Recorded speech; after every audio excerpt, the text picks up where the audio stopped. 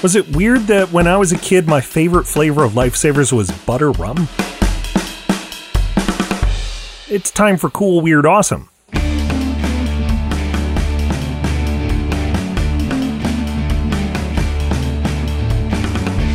Welcome back to Cool, Weird, Awesome, a podcast with a refreshing wintergreen flavor.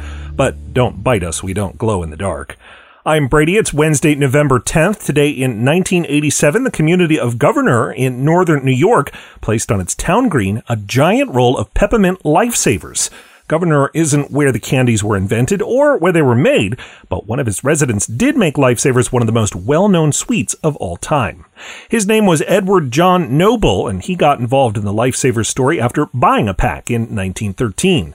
The brand was only about a year old at that point, but Noble saw its potential, and he reached out to the creator, Clarence Crane, who was primarily a chocolatier. Crane invented Lifesavers so he'd have a candy to sell in the summer that didn't melt, unlike his chocolates. The whole was to distinguish his candies from similar ones made in Europe, and for the record, the name is just because the candies looked like the flotation devices on ships and at pools, not because the whole would allow a person to breathe even if they choked on a candy.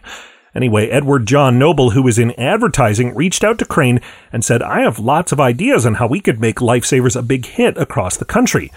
Not only was Crane not interested, he was happy to part with Lifesavers altogether. He sold the brand to Noble for $2,900.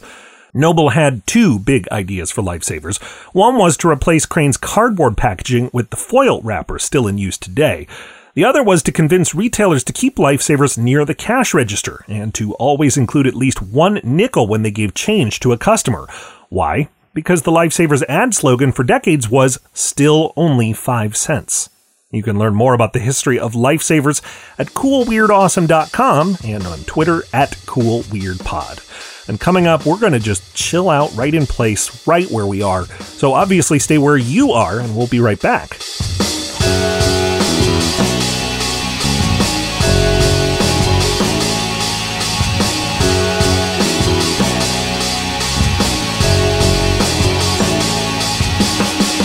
Would you like more Cool, Weird, Awesome?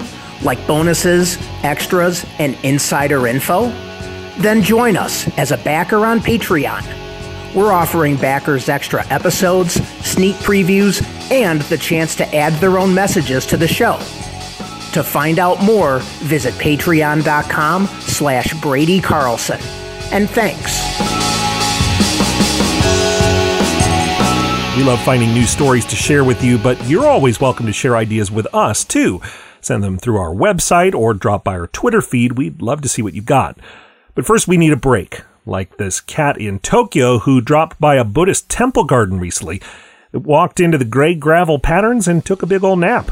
I'm Brady. Honestly, that seems extremely zen to me. Thanks for listening, and come back again tomorrow for more Cool, Weird, Awesome.